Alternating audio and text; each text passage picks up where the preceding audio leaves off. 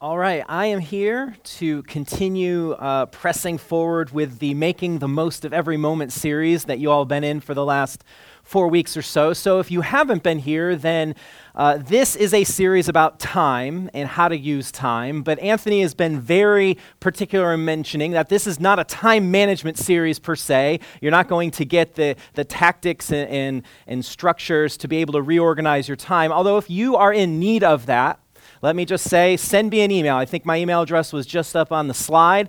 I have lots of exercises to help people evaluate their time and reorganize it, but that's not necessarily the focus of what's going on here. So Anthony mentioned in, I think it was week 1 or week 2, and I have to say I'm really disappointed in you all, because he said he asked everybody, how many minutes are there in a day? And there was stone silence.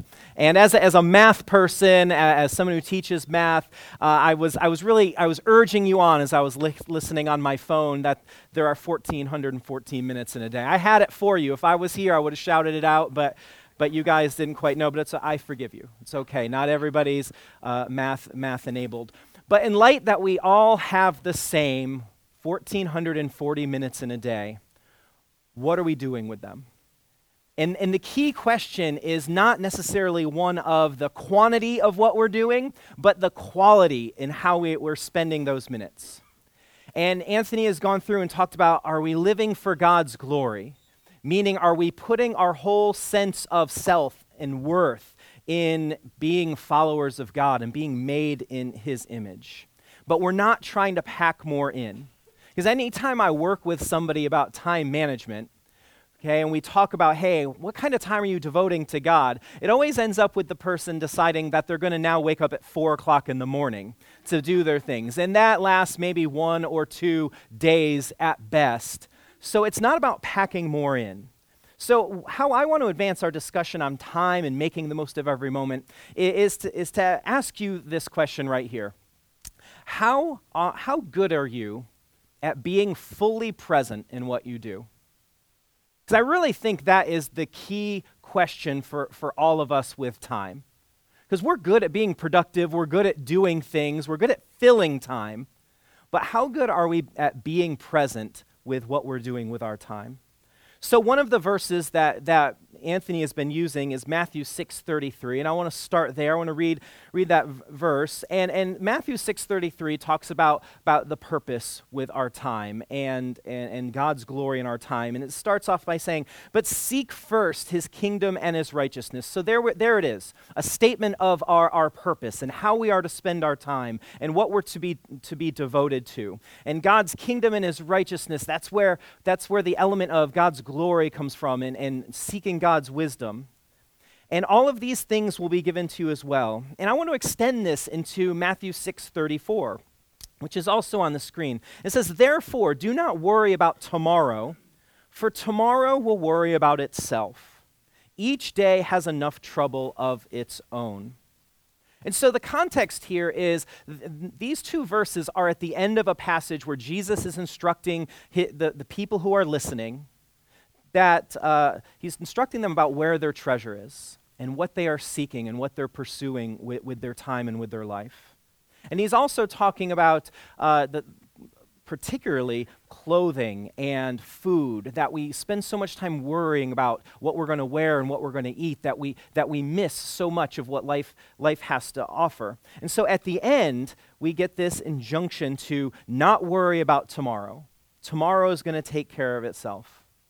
And I really think that speaks to our culture, because we are totally a culture that lives for tomorrow, right? Or even not even just tomorrow, but an hour from now. We are always looking forward, always what is coming next, right? We want to feel like we're making progress, and that wars at us because we're supposed to have an attitude of contentment. And so when we're at work, we're thinking about maybe our promotion or our next job, or even the next thing we're going to do in our work day. Or, we're on Monday, we're thinking about the next weekend and how we're going to live that. Or when we're talking with somebody, we're thinking about the next conversation, or even the next thing we want to say within a particular conversation. Or we're thinking about, while we're doing one thing, we're thinking about all the things that we're missing out on. something else. And our culture pushes this way. I mean, if you've been married for any length of time, almost immediately after saying "I do," somebody will say to you at the reception, "So, when are you going to have kids?" Right? So it's not good enough to just be married anymore, right? Now there's the next thing. And then when you have one child, okay, before that child has even been wiped off by the doctors, what are people asking you? When are you having number two? Right? And it's the next thing. I was having lunch with my daughter. My wife and I, my daughter, we were having lunch. And while we were eating, literally she was chewing food.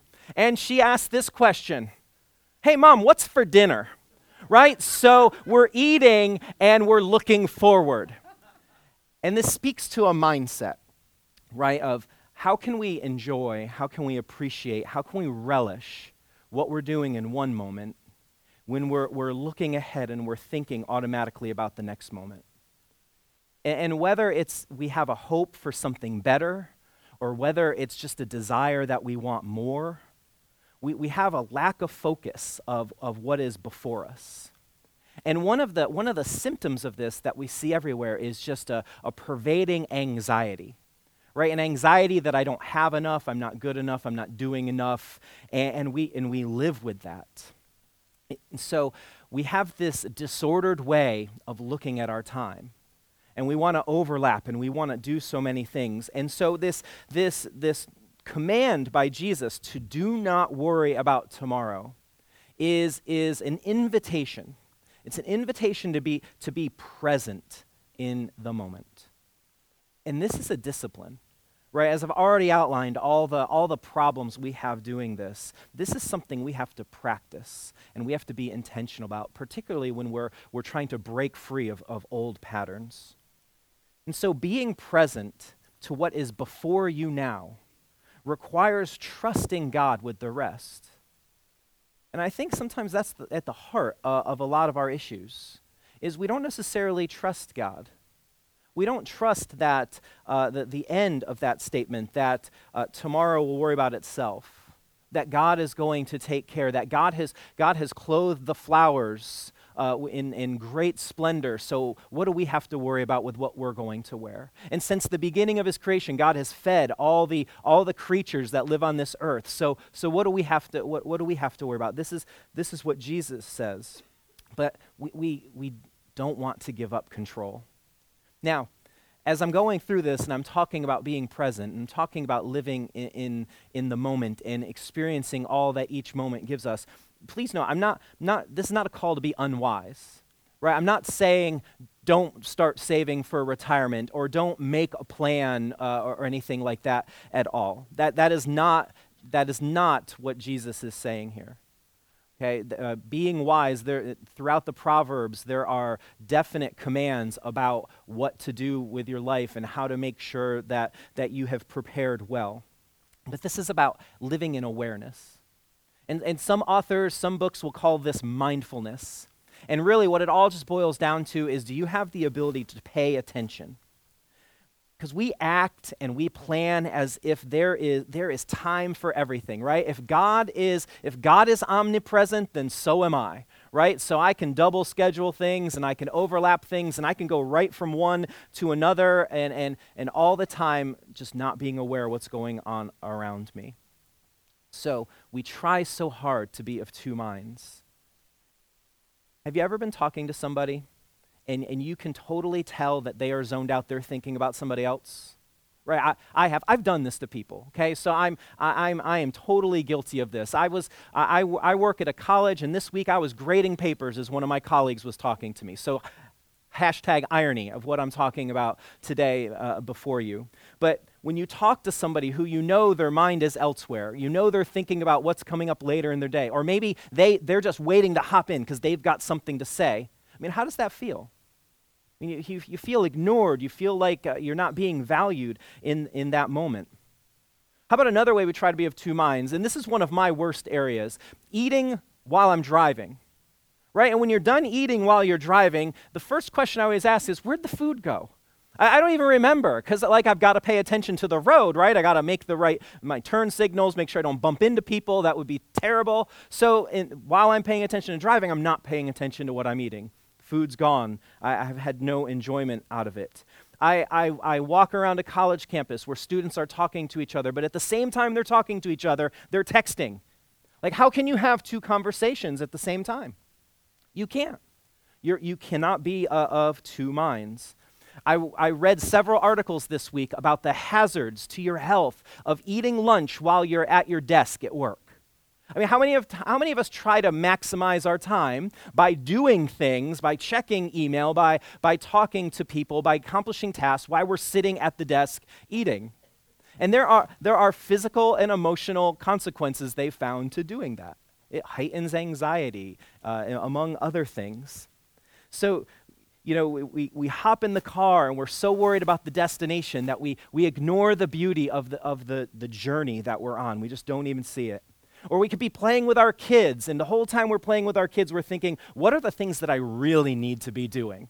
Right? What are the important things that are going on? Because that is seen as a little bit less.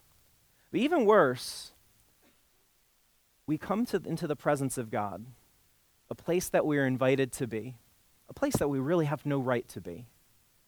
And while we're in prayer, while we're in devotion to Him, we miss so many of the moments because we're thinking about, what do I need to do when I'm done with this moment with God? What do I need to really accomplish once I've had my quiet time? And so this lack of being present is an emptiness that we're trying to fill. And we fill it with distraction. And it's an unquenched thirst, and it's never going to be quenched. So looking forward robs us of effectiveness today. Okay, this is one of the principles of when I am of two minds, when I'm trying to accomplish two things at once, it robs me of effectiveness in one thing. Now, the word effectiveness, don't misunderstand. I'm not saying to be better, to be the best. That might be something that happens, but effectiveness as in this. Am I enjoying what I'm doing? Or effectiveness in relationship, am I experiencing intimacy with this person? Safety, if you're texting and driving and you're of two minds, right? Are you experiencing effectiveness, safety? Or just being grateful? And so some small examples, these are things that I try to focus on. Like if I'm on a walk, I try to look up. I try to enjoy the beauty of the blue sky. A small thing, but it's being present in the moment. It's being grateful to God for everything He has put around me in that moment. Spending time with my daughter, I try to focus only on her and be grateful for her presence in my life. I'm only going to get to be with her for a certain amount of time. I don't want to waste those moments. Or maybe you're with somebody and you can be present to the grief of a friend. Right? Sometimes we can be with people, but we could not see what they're going through, and we totally miss them. So we're ineffective in that relationship because we don't get to grieve with them. We don't get to have joy with them. So taking it all in. But more than anything, being attuned to the presence of God in all of these moments. If you're not present, you can't be grateful. If you're not actually thinking through what's going on, then you cannot attribute it to God. And effectiveness also speaks to opportunity. And we're going to look at an example of Jesus, because I think Jesus demonstrated presence in his ministry. I mean, he's being tugged in a million directions because he's performing miracles and he's speaking prophetic truth, and people are following him and they're awed by him. And in the midst of all that, he still finds the ability to be present. And so in one particular instance, this is in John chapter 11, and the end of this will be on the screen. Jesus had some friends, Mary and Martha and Lazarus. And so Martha sends word to Jesus, sends a messenger to where he was doing ministry. It was a day's journey away, and it said, Lazarus is sick, he's dying, please come and help. And so here is the response that Jesus has. It says, now Jesus loved Martha and her sister and Lazarus. So he loves them. He's been in relationship with them. He stayed at their house. Mary has sat at his feet while he's been teaching her. They were very close to each other. So his response is, so when he heard that Lazarus was sick, he stayed where he was 2 more days. Right? So on the surface of it, that seems a little bit peculiar, right?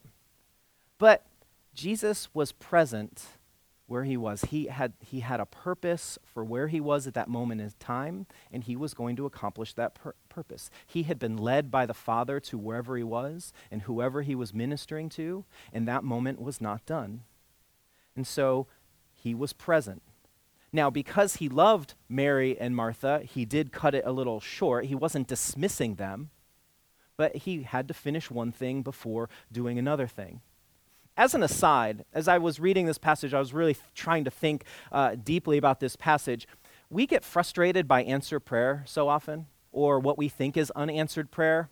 And here, Jesus waited 2 days before he moved and made the day's journey back to help out Mary and Martha. So maybe there's a reason that when we have something we're praying for and we're being diligent and we're wondering, God, have you heard me? Maybe there is a reason. Maybe Jesus isn't being silent. Maybe he's being purposeful. That's all about our trust. That was just an aside. That was something that occurred to me as I was reading that verse. But back to the point of presence. Being present opens you up to move as God leads, not as people or circumstance dictate. Right? You ever feel pulled? You ever, another person's urgency becomes your urgency because, I forgot this and I'm behind and I can't do this. And so you start running and you don't even know why you're running anymore or why you're exhausted because we've let somebody else's business become our business. So when we're present, we're moving as God leads. We're not being tossed about. We're not on somebody's leash. We're dwelling in each moment.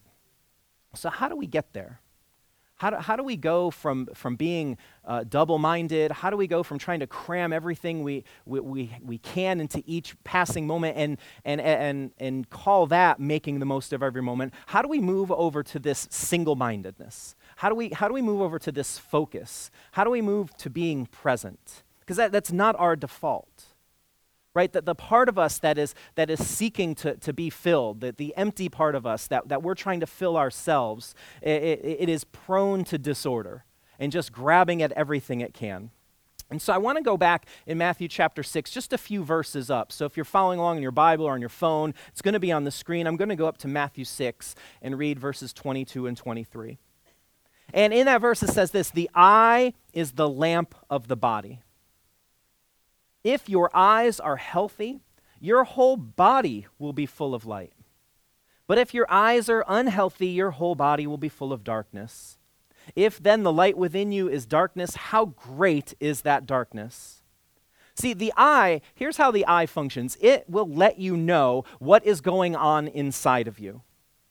Right? So the eye is radiating what is inside. And so if you are always looking for something else, okay, if your eye is roving to the next thing, the better thing, the thing that you feel like has more quality, if you are constantly using your eye to impact, how does this impact me?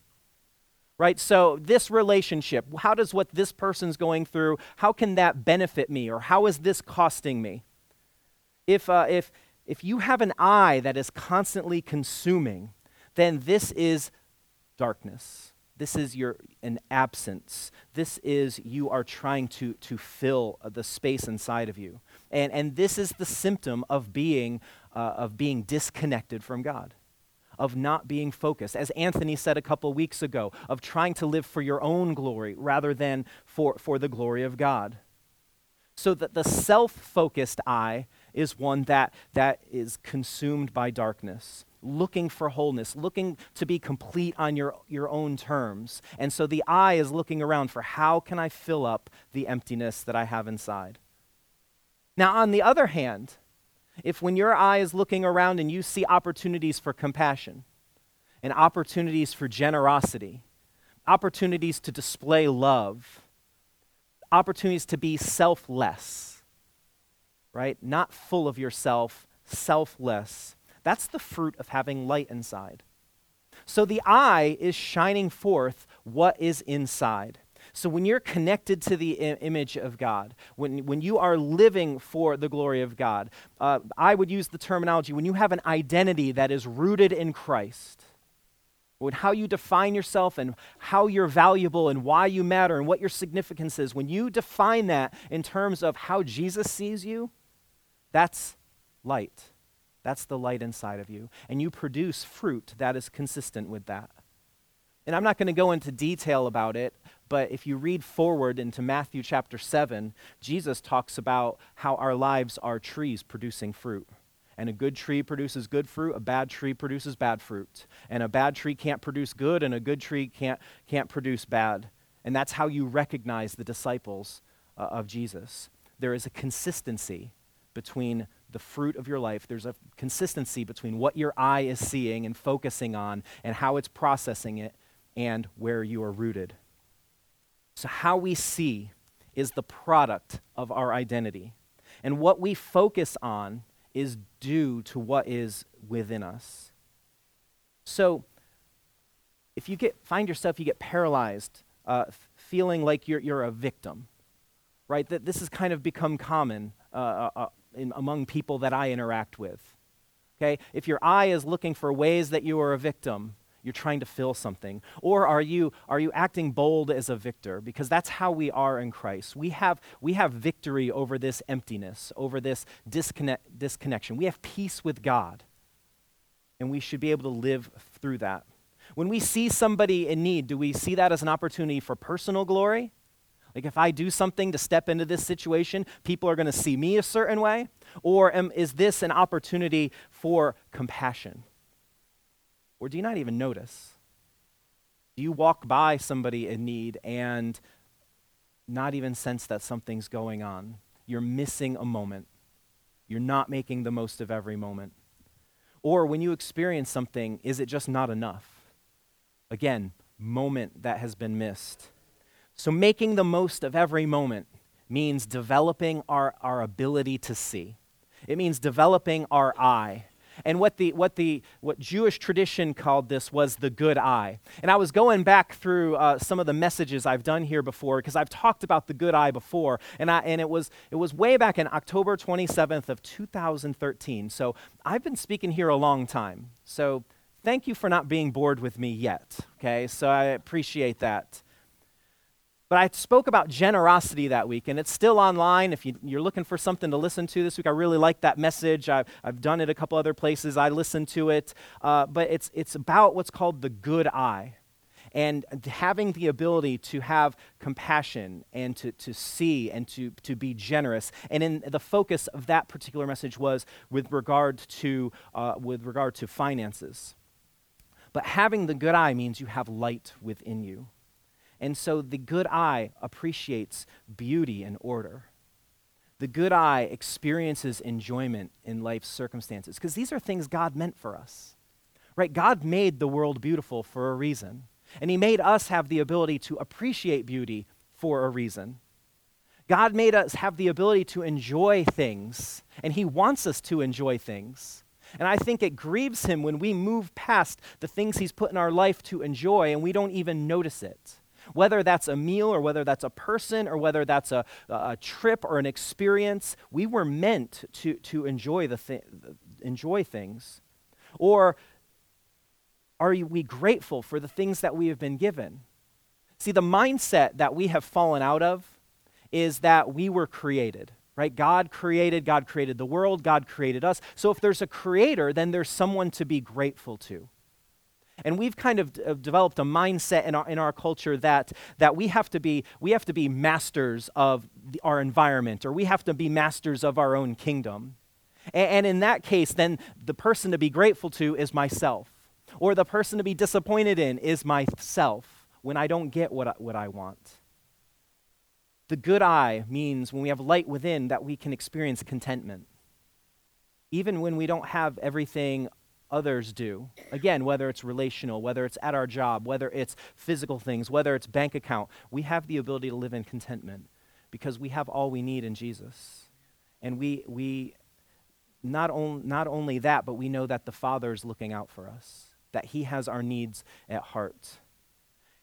The good eye, when we have light within us, we have the ability to live in grace and not beat ourselves up when we don't live up to whatever standard we're trying to. And we have the ability to extend that grace to other people and make sure they know that living as a disciple of Jesus is not about perfection. It's about faithfulness. And when you have the light within, you understand the value of all people. Whether the people look the same as you, or they're from the same place as you, or whether they have the same, whether they have the same financial standing as you, all people have the same value in the eyes of God. And that's the good eye, looking around. So, I'm going to move on to another example of Jesus demonstrating his good eye and talking about our eyes. And so Jesus is going to come back. This is something that's promised.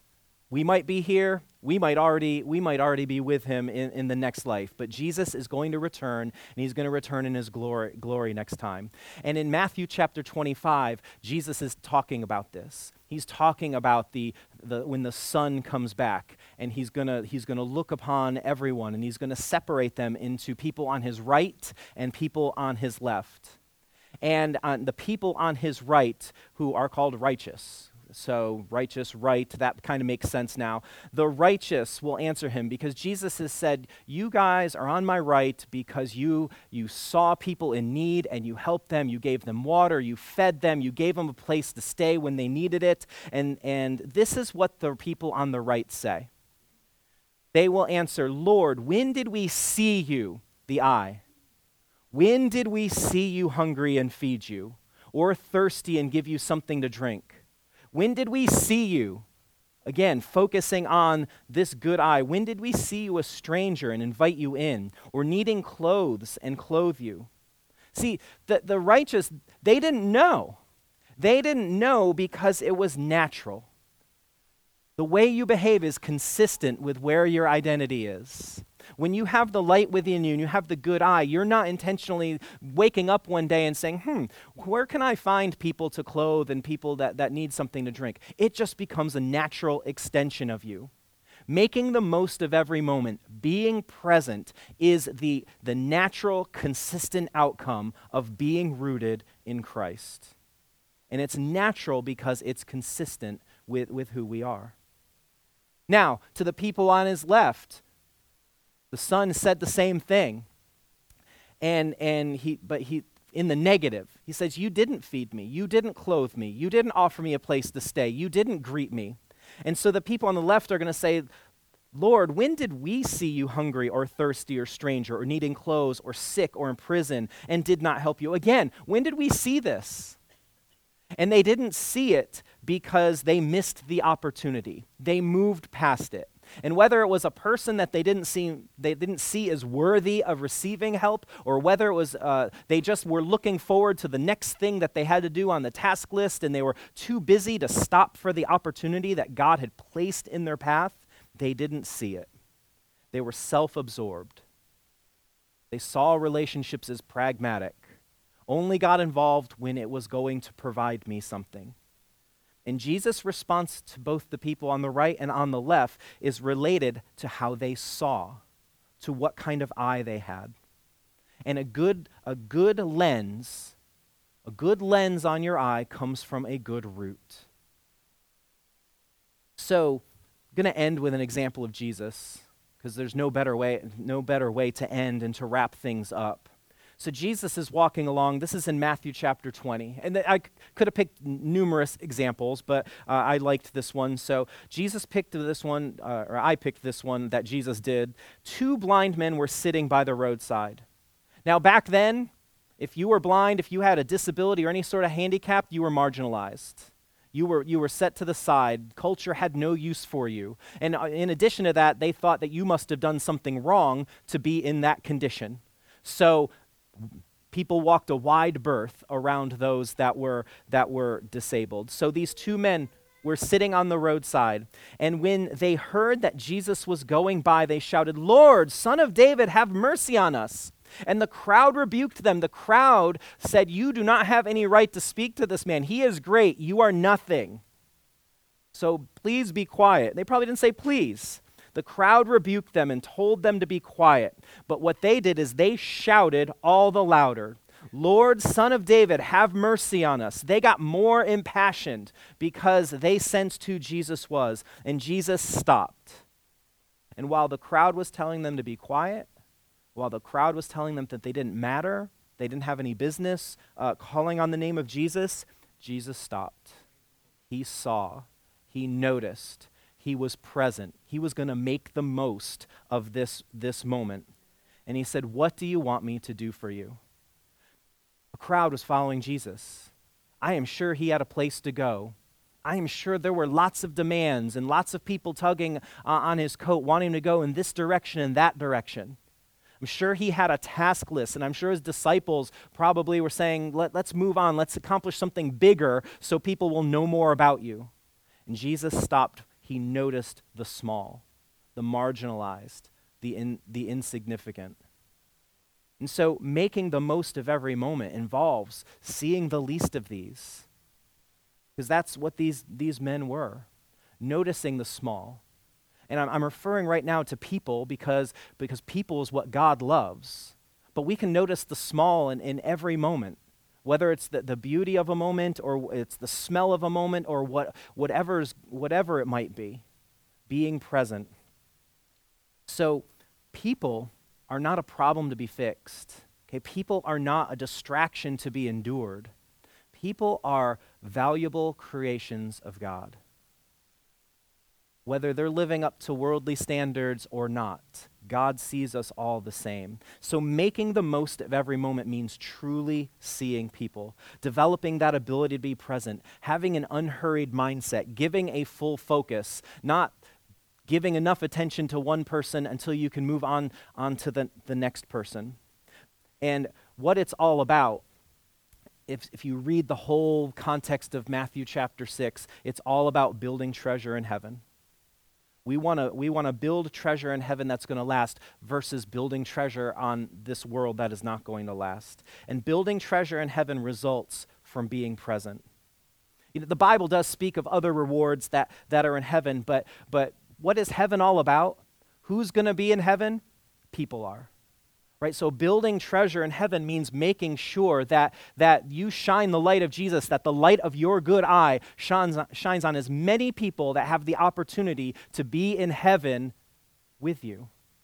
That's making the most of every moment. Because people are the focus of God's love, people should be the focus of our good eye. And so just want to end with two quick questions, and then I'm done, and thank you for letting me be here for another week. What is the level of your ability to be present?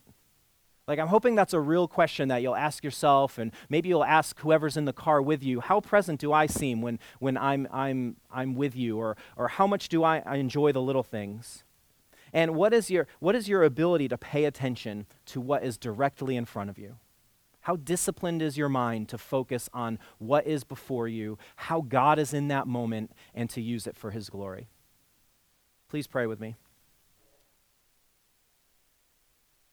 God, thank you so much for Jesus, for his love for all of us, for his being present and noticing our lives when we're broken, when we are wandering, when we're aimless, and taking the time to come into them.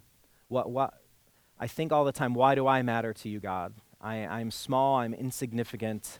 But I am grateful. I'm grateful that you took notice of me. I'm grateful that you've taken notice of all the people that are in this room today. I'm grateful that you've taken notice of all the people that live in this community. And I just pray that you would captivate our attention, that you would fill our hearts with gratitude, the ability to have joy in every moment, and the ability, God, to be present with people, with our experiences, with everything that you have gifted to us. Let us live lives shining your light on our communities, on our households, on our relationships, so people would know who you are. In the name of Jesus, amen.